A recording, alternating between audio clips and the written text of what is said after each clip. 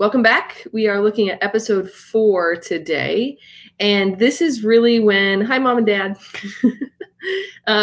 This is really when we get into the scripture meat of the series.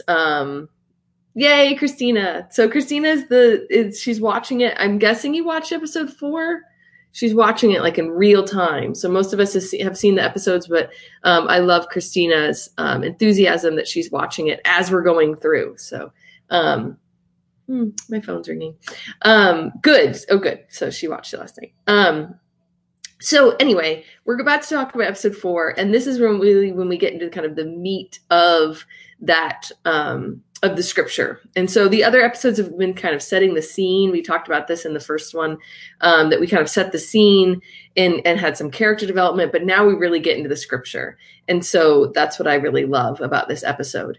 Dallas did say that in the first couple episodes, some people were like distracted because they kept trying to find these stories in scripture. They were like trying to guess what scripture story he was alluding to. And I think we have to be careful to really just kind of approach this show as a new way to look at Christ, rather than always trying to figure out like what characters. I mean, it's easy to fall into that, right? I've done it with a lot of characters, like who's this going to end up being and where are we going with this?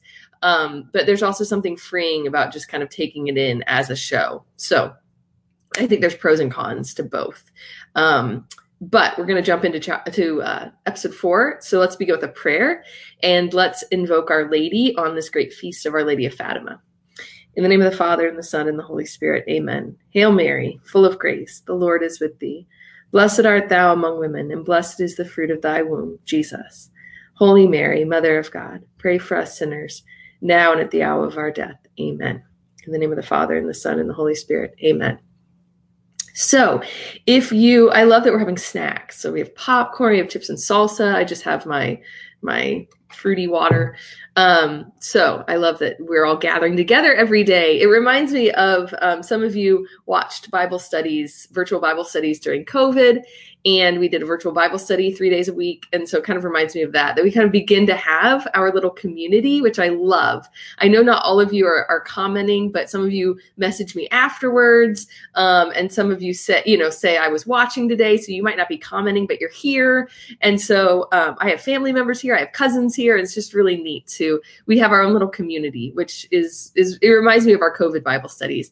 And that reminds me that I have put my Patreon link up at the very top. And as part of my Patreon tiers to my supporters who are able to support me for $10 or more each month, we will be having virtual studies. So we'll have at least one a month. So it's not quite as extensive as the COVID time, but we will be doing this. And it's really exclusive for the people who support me. So I know a lot of you already are. So we have wine. Oh, Christina, happy Ascension Thursday too. Christina's in one of those few dioceses who are on the ball and actually celebrating Ascension Thursday today too. So the rest of us have to wait for that fake Ascension Sunday. Our Holy Spirit comes a lot faster than yours or something. I don't know. Anyway, let's jump into episode 4. So, Katie. Oh, nice. Oh, Gregory. So I have to shout out to my friend Gregory. Gregory Ginter was the star of our Bible study in person. And he was, he really put up with kind of these older people. He came, how old were you, Gregory, at the time? Like 6. And he came to our Bible study and he had great insight. And so he's joining us virtually today. So that's awesome. So it's good to see that Gregory's here too. Okay. Episode 4, enough chatting. So if you have questions, put them in the chat. There are a few things about this episode that I think need some clearing up, which we'll do. But if you have questions or insights, put them in the chat. I like this idea that we're this community talking about the show together. So opening again. And I mentioned this yesterday, we jump right in to where we left off with episode 2. So episode 2, remember there was that evocative scene where Peter's leading the Roman soldiers with torches. It reminds us of the Garden of Gethsemane possibly, and this idea of betrayal. So the episode begins with that. And we have Peter looking, if you remember, he's made this deal with Quintus, with the Roman, that he will help the Romans spy on the Jews that are fishing on Shabbat.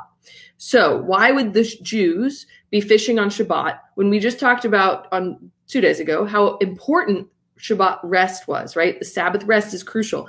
Why would Jews be fishing on Shabbat? Well, I don't actually know if this is historically accurate, but the premise that Dallas sets up is that Jews would be fishing on Shabbat to avoid taxes, because the Romans wouldn't be expecting them to fish on Shabbat, right? The seas would be empty on Shabbat. And if you've ever been to the Holy Land, you know this is the case. On Saturday, the world shuts down. I mean, restaurants are closed a lot of times. The buses and the trains in Jerusalem don't run on regular schedule, if at all. I mean, I've been there for Yom Kippur when the country really shuts down. So that's what Dallas is kind of setting up, that maybe Jews were fishing on Shabbat to avoid Roman taxes, because the Romans wouldn't expect them to fish on Shabbat. So Peter's there leading the Romans. And what does he do? He purposefully wrecks the Roman. He purposely tells the Romans to wreck their boat, right? And that's why the Romans are so upset, because Peter knows the sea.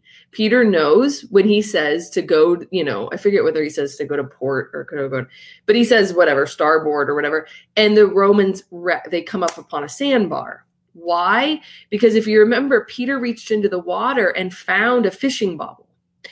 And later he'll be at the hammer at the bar and he'll remind Zebedee, I found your fishing bobble, right? So it had a Z on it. So he got it out of the ocean, or the Sea of Galilee. He looked at it, it had a Z on it for Zebedee. And he realized these weren't some big merchants.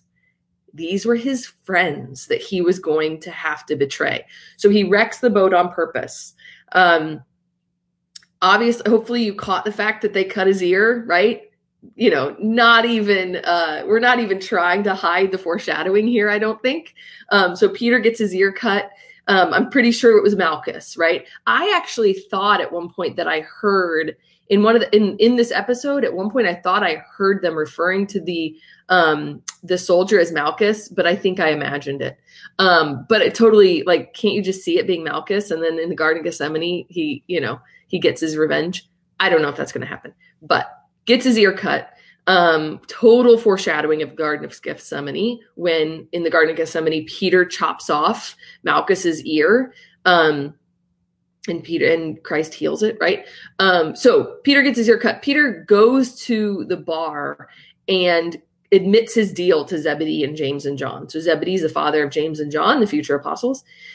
He admits the deal, but then he tries to cut a deal with Zebedee, right? And so that's that whole conversation in the hammer. So he's trying to cut a deal with Zebedee. He's like, give me your fish. We'll call it even. And Zebedee's like, no, because they're not just my fish. They're also the fishers of all those workers that were working that night. Okay. I have to admit, the ear cut, I loved when Peter said my wife's favorite ear. That cracked me up. I'm a big fan of Simon and Eden's relationship. So I like those little moments. We have that scene with Quintus and Matthew, again, really pulling out Matthew's observation, Matthew's interaction socially. We're getting a lot of character development for Matthew. But I want to pull one thing out of what Quintus said in that. So Quintus is noting kind of the fruits of Galilee, the pomegranates and all the fruits of the land. And I want to kind of pull that out for those of you who might not have been to the Holy Land. You might picture, as I did for so many years, the Holy Land being a desert. We think of the dry heat of the desert, right? And if we're talking about Judah, if we're talking about southern Israel, if we're talking about Jerusalem and the surrounding area, it is very deserty. It's very barren. Galilee is the exact opposite. So when I've been in Galilee, it's actually been harvest time for a lot of these fruits, for dates, for pomegranates, for avocados. And so we would drive past these fields and fields and fields. I want to say bananas, I'm trying to remember, and like something like mangoes, like things that you wouldn't expect to be growing in this area. It's very lush and green and verdant. And so when Quintus is talking about the good fruit of the land, that's because he's up in Galilee. The Golan Heights, which most of us know from the the ongoing war between Syria and Israel and who owns the Golan Heights. That's like Napa Valley for Israel. So all the wines that are coming out of Israel are coming from the Golan Heights. So it's a very verdant, lush area. So Quintus talks about, the fruits of the land, and he's obviously very anti-Semitic, right? He just speaks disparagingly of the Jews, but he says something profound. You worship one God, and yet you're divided. And at the time, even today, it's very it's not accurate to kind of speak of the Jews believe X or the Jews believe Y. There's great disparity in Jewish belief even today. So if you talk to a Jew, you'll have one outlook of Judaism. It's very different even than Catholicism. But he's talking about the divisions more than anything, and we see it with the Pharisees and the scribes, right? We see it, with the Sadducees. The Sadducees and the Pharisees don't even believe in the same canon of Scripture, right? The Sadducees only believe in the Torah, the 5 books. Those are the first 5 books of the Bible, the Pentateuch, are the only things they believe are inspired by the Holy Spirit. So you have this division, but I think what Quintus is saying isn't just true for Jews in the first century, but is very true for us. You think of Dallas making this program not just for, one stripe of Protestantism, but for Protestants and for Catholics and for Christians and for unbelievers. But, we all worship one God, all the Christians, but we are so divided. And so what Quintus says should resonate with us as well, that we claim to believe in one God, but we are so divided. And I'm not even just talking about Protestants and Catholics. I'm talking about within our own parishes, within our own communities. And that's a scandal. That's a scandal to the faith. There are countless people out there that don't believe in Christianity because they see the divisions within Christianity, which God never intended, and the divisions within our own communities and our own hearts, right? We're a divided people. So what Quintus says is laced with anti-Semitism, but he just is looking down on the Jews. But I think it's a good reminder for all of us to fight that division and to find wholeness in Jesus Christ. So then he commissions Matthew, right, to go spy. And this really sets the scene for Matthew's observations. And it really sets the scene for him to write something much greater than an account of Simon's whereabouts, right? He's going to be using these powers of observation for a much greater purpose, as we'll see in the coming episodes. So the Pharisees are upset because of John the Baptist. This is our first introduction to John the Baptist. And it's essentially, we're really getting into scripture here because what this whole exchange with the Pharisees is Luke 3. So if you read Luke 3, that is where we have John the Baptist calling out the Pharisees as broods of vipers, right? We have him talking to slaves of what they should do. We have him talking to soldiers. And so he's called this voice crying out in the wilderness, and he's teaching, and the multitudes are asking him, what should we do? So that exchange that Nicodemus comes upon about the Pharisees, they're worried about this guy, comes from Luke 3. So we're beginning to get into the Gospels, really. So this episode really focuses on Simon. And so we're going to look at Simon for the rest of our time together. We have some character development with Simon. We kind of gather from his exchange with Eden. So Eden's mother-in-law is going to live with Eden's mother is going to live with them, setting up another scriptural story. So again, if you know scripture, you're like, I know where this is going, right? But we have this character development of Simon. We know he's popular, right? He's charming. He fixes everything, right? So Eden's kind of, almost condemning this self-reliance that he has because he needs to learn that it's all not up to him. So this is going to be Simon's stumbling block, right? He needs to learn that he's not the fixer of the world. He needs to learn that humility, that sometimes he needs someone else, right? He needs the Lord. So Simon's in the driver's seat, but he needs to be somewhere else, right? And so that's going to be kind of Simon's big wake-up call. That's going to be Simon's big conversion.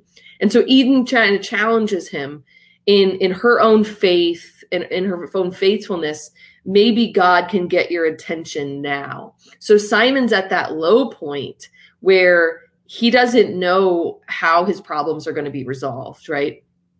And that's often where conversion happens, right? It's when we're at that low point that God can get our attention. When we realize I don't have all the answers and I have a problem that can't be solved by my own intelligence, by my own charm. I'm not going to talk myself out of this, right? And his problem gets even worse when he runs into Matthew and he finds out he doesn't have a couple days, he has one day.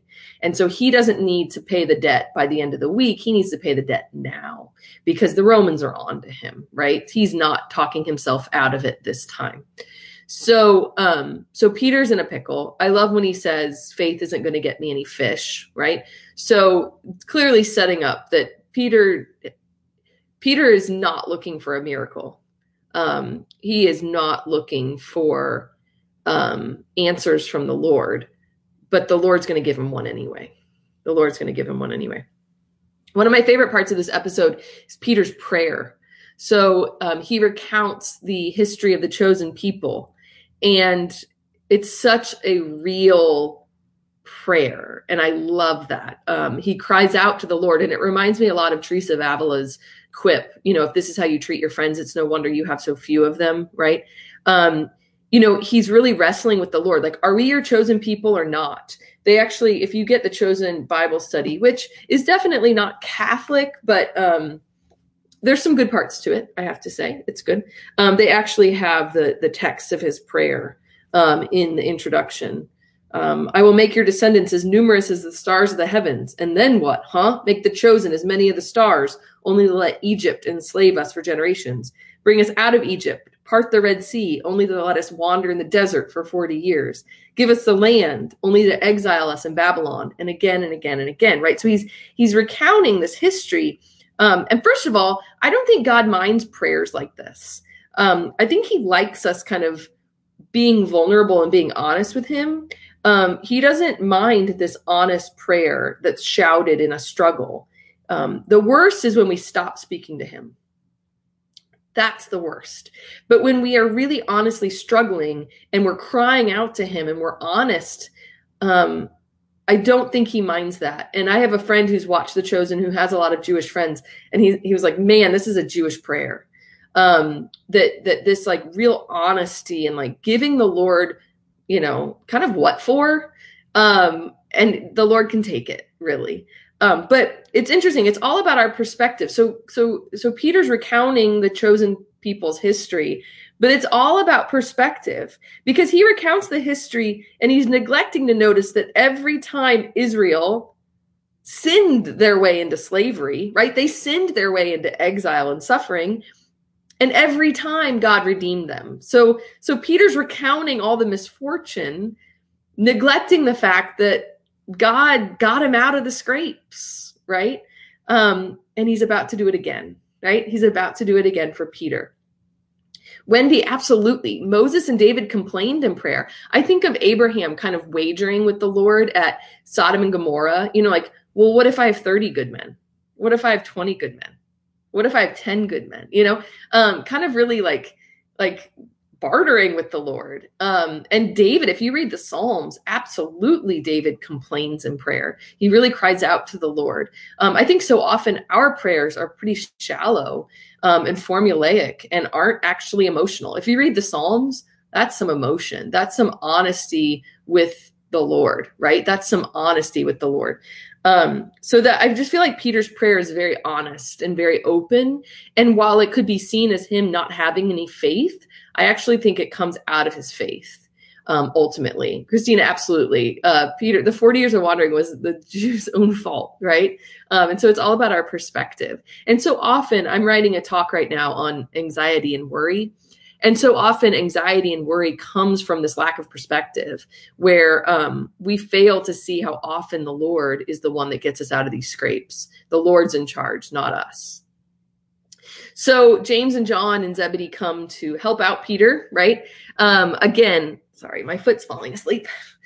Nothing like some honesty here, right? again, there's that really adorable thing where Peter's like, my last night as a free man and I'm out fishing, right? So that's clearly the way how Eden feels about this whole situation. It's his last night and he's out fishing. So Jesus comes along, and of course there's the dramatic scene. Andrew recognizes him. So that's going to be a reference to the fact that in John's gospel, Andrew and John follow the Messiah after John the Baptist points him out. And that's the great thing, right? Peter's like, John, I don't care who creepy John points, that creepy John pointed to somebody. So he's talking about John the Baptist, right? So Andrew's like, we found the Messiah. And Peter's like, I don't care that creepy John pointed to somebody. So Andrew's already met the Lord. So this is one of the stories that Dallas is trying to put everything in a chronological order, but we have different chronologies in the different gospels. So in John's gospel, we don't have the stories in every gospel, but so in John's gospel, John and Andrew met the Lord through John the Baptist. And so he kind of worked that in, that Andrew would have known him through John the Baptist. And it's actually beautiful in John's gospel. They actually remember the exact hour that they met the Lord. And that shows us that this meeting was so impactful that John will say, it was about 4 PM. Why? Because I remember. Why? Because it changed my life. And I love that. I love that call, that story. So Zebedee, James, John, Andrew, they all come to help Peter out. And the Lord comes and the Lord works this miracle, right? Very, very powerful. They know how to create this, right? With the music, and very powerful. One of my favorite moments during this miracle was Jesus laughing.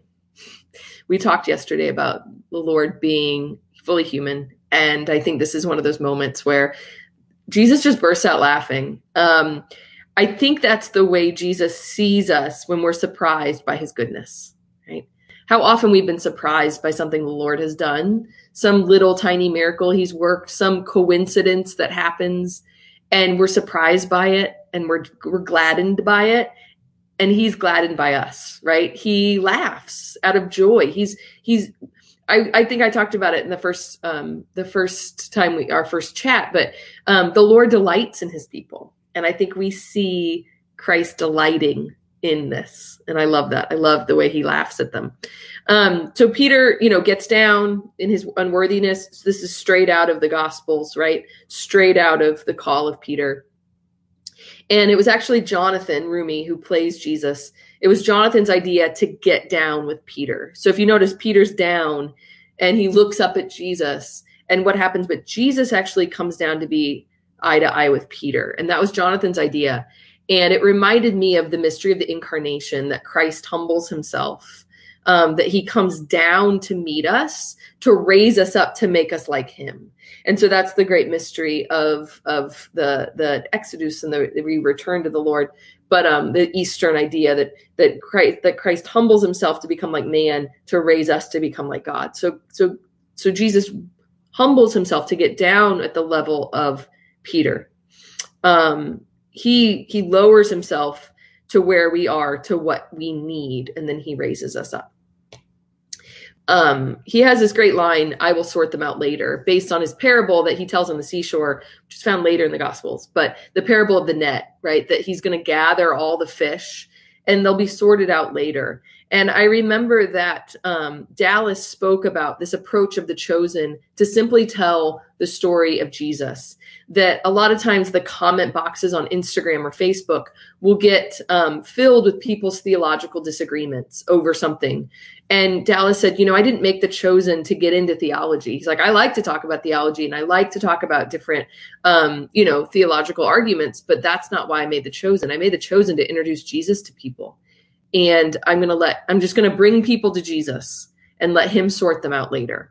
And so he really sees this ministry as just bringing the story of Jesus to people, and Jesus will sort them out later. And while I think theological discourse is important, and I think there's truth, and truth is black and white, I do think sometimes we get so hung up with our theological minutia that we fail to just meet the other in Christ. We fail to just tell them the story of Jesus. or speak about what the Lord's done in our life. And so this is a good reminder. Let Jesus sort them out later. We can probably learn from that. I love Peter's reaction. Do you just want to do this a few more times? How real that is. They've had this amazing catch that's going to pay off all their debts. And Peter's like, let's do this like 3 or 4 more times just to kind of, get some money in the bank. Right. That's so real. I just love how real the apostles are. So Matthew, we leave Matthew. So we saw Mary briefly on the shore. So we still have our 4 main characters. Mary was briefly on the shore. Mary witnessed it. There was some discussion of, the wedding feast at Cana is Jesus's first public miracle. And so Dallas was challenged by his theological committee, because he does have a committee that helps him, made up of a Messianic Jew, a Protestant minister, and a Catholic priest. And they were challenged, like this wasn't, Jesus' first public miracle was the wedding feast at Cana. And so how do we have this miracle before that miracle? And the way Dallas gets around it is notice the crowds are sent away. So he's like, well, I didn't present this as a public miracle, right? It was a private miracle. So I like that little workaround. But Mary was on the shore, right? So we still have our 4 main characters. Mary, we saw her on the shore. Simon is now called and following Christ. Matthew was on the shore and observed it. And that's important because in his mind, where everything makes sense and everything is numbers and everything is logic, this is impossible, right? His grid doesn't allow for impossibility. His grid of life doesn't allow for miracles. And that's going to bother him a lot. And so we're setting that scene, that stage up, that this is going to freak Matthew out, really, because he saw it with his own eyes. And so he can't deny it, but it doesn't register. It doesn't fit with his grid. It doesn't fit with the way he views the world. Then we end the episode with Nicodemus. And where is Nicodemus going? Nicodemus is going to find creepy John, because if you remember when they were talking about John the Baptist and John the Baptist baptizing and John the Baptist preaching, Nicodemus was like, does he perform miracles? Nicodemus still doesn't know who cured Mary, and it's bothering him, right? So often we see with Matthew and Nicodemus, something bothers, something is sitting with us incorrectly, and we need to find answers. And so I think that's so often how the Lord works, right? We think we know how the world works, and something changes that, right? Something doesn't work in the grid. And so we need to find answers. And so we start searching, right? I don't know if that's ever happened to you, but you can see it here with Matthew and Nicodemus, that there's something bothering them that they need to find the answer to. And who's the answer? But Jesus Christ. So Nicodemus goes to John because he has questions that need answering. And he's thinking maybe John will have the questions. I love Nicodemus as the seeker. He's really shown as the seeker. He has the religious knowledge. He's sort of like the Magi, right? The Magi had kind of this cursory knowledge of astronomy, of the Jewish writings, but they were seeking a fulfillment of that, right? They were seeking the answers. And so Nicodemus is kind of our Magi, right? He has all the knowledge. So some of this isn't sitting right with him, and he needs answers. So I haven't seen any questions in the chat. I'm really glad that you guys have talked in the chat. Yes, Christina. So the wedding feast at Cana, how are Jesus's disciples? We don't really know. In John's gospel, it just says that his friends were with him at the wedding. So we don't know how many, right? We don't know how many apostles were with him. But John's gospel tells the story in John 2 of the wedding feast. And so what Dallas is going to do is try to fit together, Matthew and Luke, the synoptic gospels accounts with John. And what he's done is he's brought out this miracle, the fish. And then in tomorrow's episode that we're going to talk about, which I think is my favorite. I think episode 5 is my favorite. He's going to try to now bring in John's gospel with the wedding feast. And so he has this kind of big puzzle to fit together. So I think tomorrow episode 5 is my favorite. I think I haven't decided. Yes. So Nicodemus, I really love the fact that they've kind of portrayed Nicodemus really well, that when he comes in the 3rd chapter, he has these questions. He's been listening somehow. And I wrote a whole Bible study, actually. So I wrote a Bible study on discipleship, and one whole day, one whole session, one whole chapter is on the figure of Nicodemus, because Nicodemus has always really, I've always wondered about Nicodemus, because we just see him in the 3rd chapter of John, and then he comes back to bury Jesus. Well, we see him defending Jesus to the Sanhedrin, because he's a member of the Sanhedrin as well.